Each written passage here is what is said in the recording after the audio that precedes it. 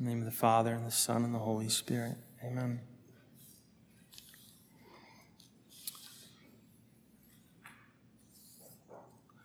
All we who are baptized in Christ Jesus are baptized in his death. The old man is crucified with him, that the body of sin may be destroyed, that we may serve sin no longer. The 5 days of work in the Dominican Republic were divided up between 2 days of repairing a chapel in a little village named Pilon. Pilon is about a half an hour outside, southwest of the town of Banica. Pilon is just at the edge of where running water is no longer available. Some of the homes in Pilon have running water, some don't. It's there in Pilon where I worked for a week 3 years ago. So the homes where we had been putting in cement floors were still there, and the people who live in those homes remember those of us who were there, or at least remember that some of us were there 3 years ago. The chapel there has been around for about 10 years and is already in need of a lot of wood to be replaced and in need of its first real coat of paint. So that is what we spent 2 days working on, is restoring the chapel or repairing the chapel, and even painting something of a reredos on the wall so that those in this outlying village might have some visual connection to the 16th century church in the town of Banica, where the parish mass is offered every day. On day 3 and day 4, we were mixing cement and putting in concrete floors in the dwellings of 2 families.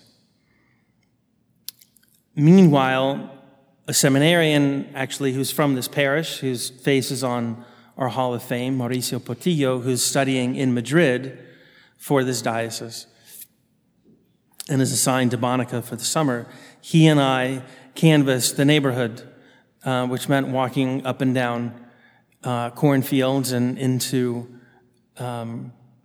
corrugated metal huts, and walking down many miles of unpaved road, looking for children who needed to be baptized. And so after the many miles of walking and 4 days of canvassing, we found 20 children who were in need of the sacrament of baptism. There was something remarkable about the heaviness on everyone's faces as you approached a home, obviously not walking up immediately, but from a distance shouting hello and asking for permission to approach the little hut even closer. Many times it was only small children who were at home because the older ones were away, working already in the day. Frequently enough, you would come across 3 little children, usually girls, who were already boiling the water for the day's rice, and others were doing other chores. The only thing that would bring a smile to the face of one of these little ones who are already into the drudgery of the day was taking a photograph of one of them and then showing them their face. And then all of a sudden there was something that just simply came out of them. They were both embarrassed and delighted to see their own face.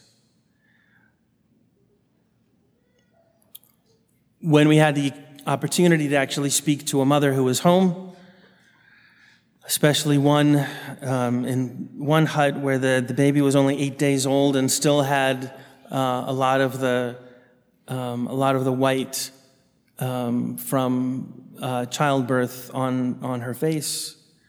The mother was obviously weary, not very communicative, partly because so many of the people there don't speak Spanish, but speak Haitian Creole because they've come across the river into Bonica. The questions about her baby and how her baby is doing and when the baby was born were met with dry answers. And then when Mauricio was able to ask her through an interpreter, a 15-year-old girl who's already 7 months pregnant, if she wanted her baby to be baptized, her face immediately lit up. Yes, of course, she wanted her baby baptized.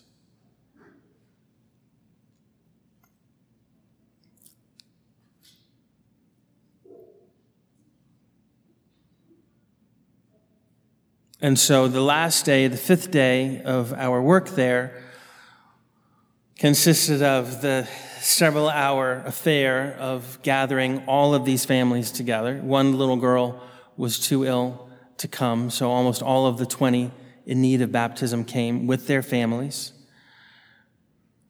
in this little chapel that we had prepared and painted.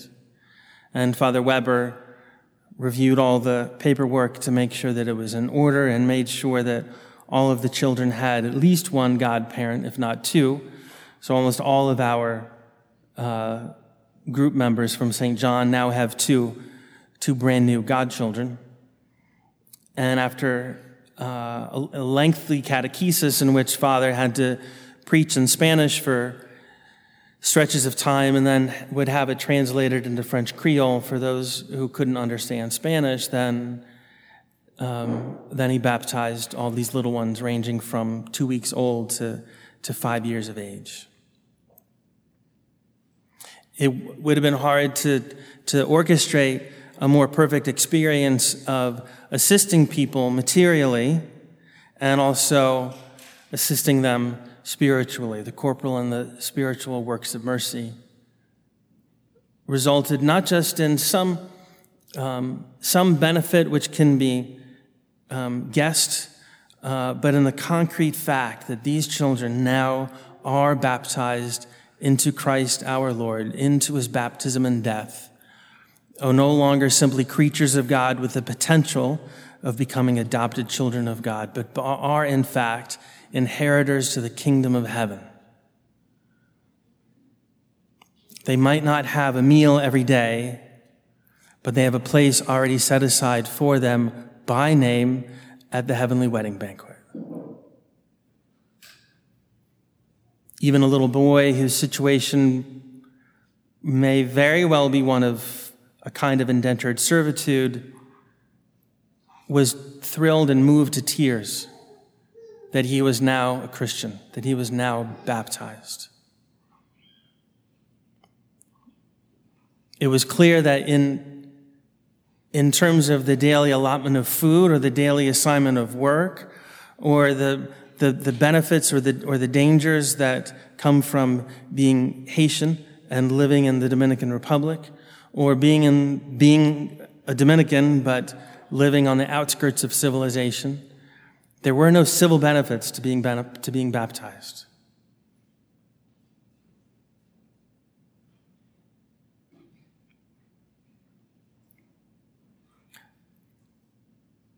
But on so many faces, it was clear that they knew that their relationship with God had changed.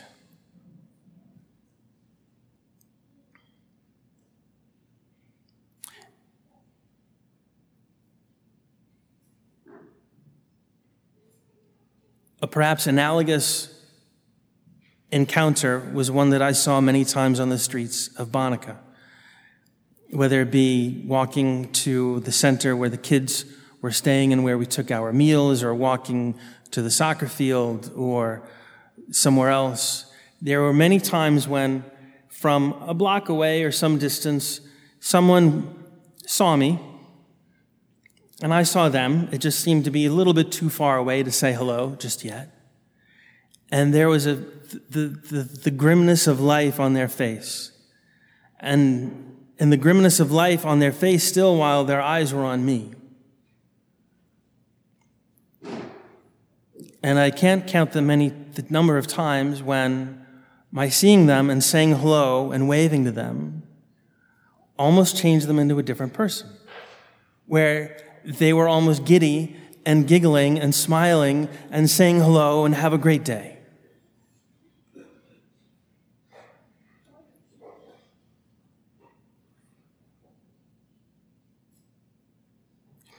When in casual Christian conversation, when we say to each other, God bless you, usually the other one replies, God bless you too. There was something about how in the Dominican Republic, when I would say God bless you to someone, they would just simply say, Amen, Amen, Amen. They received it as something truly from God, not just as a matter of cordial conversation. It was something they wanted, but didn't ask for. They were waiting for it, but didn't prompt it. Something akin to the soul that knows that God is there, that knows that there is a sacramental life, that knows that there are things that Christians do in their chapels and in their churches, and is just waiting to be asked, do you want your child baptized? Do you want to be baptized?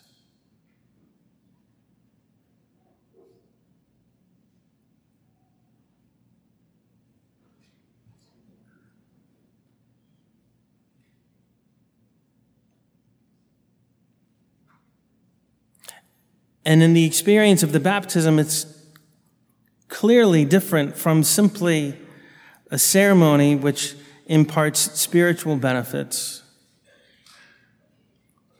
but something truly sacred in and of itself. In fact, I reminded the then brand new godparents that having witnessed a baptism, they had witnessed the death and resurrection of Christ. The grace of baptism is the grace of being able to participate, to carry in yourself the dying of Christ and the rising of Christ, which means Christ crucified and Christ risen is present, is active in that baptism.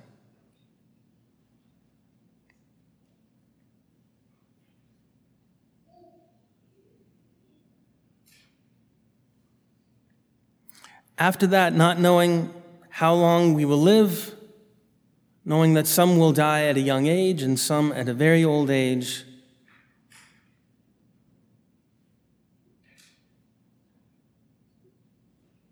we know that our lives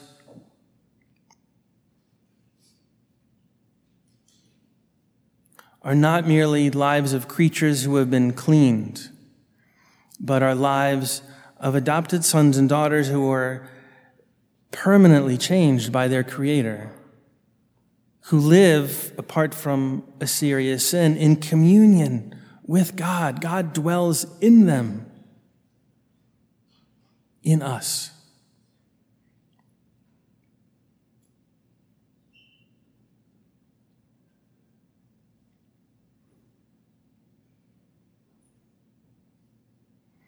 And so I ask you to pray for all of those little ones just baptized. Pray for their families. So many of them living with just their grandparents or their cousins or people who have adopted them. Pray for their new godparents. Pray especially for the ones who will lead the community in prayer in those outlying villages where they don't necessarily have Holy Mass even every week. In that town of Pilon, many years ago, a 12-year-old was the one who was leading the prayers and gathering everyone who lived nearby. He eventually grew up to be the first priest ordained from that parish for that diocese of San Juan de la Maguana. And so his vocation is deeply tied to the work of the priests of the Diocese of Arlington down there. He, in fact, Father Pedro Mateo, will be here next week preaching all the Masses to tell us about his work in his parish in a different part of that same diocese.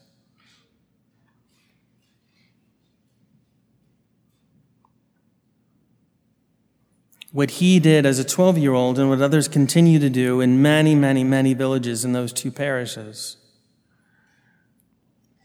is water the seed that was planted at baptism with the word of God and with prayer, knowing that every soul in communion with Christ is almost a tabernacle. They do live in the presence of God. They yearn for the priest to come to give them not only a blessing, but also the Holy Mass, and to bring them our Lord's body and blood, soul and divinity. But they know that they are a Christian people.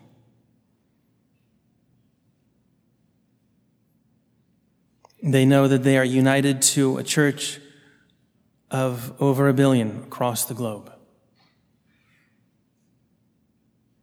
They know that they have a dignity and the worth that the world will never be able to comprehend.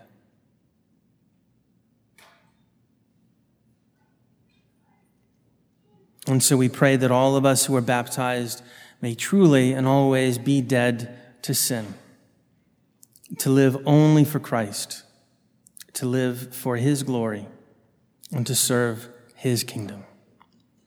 In the name of the Father, and the Son, and the Holy Spirit. Amen.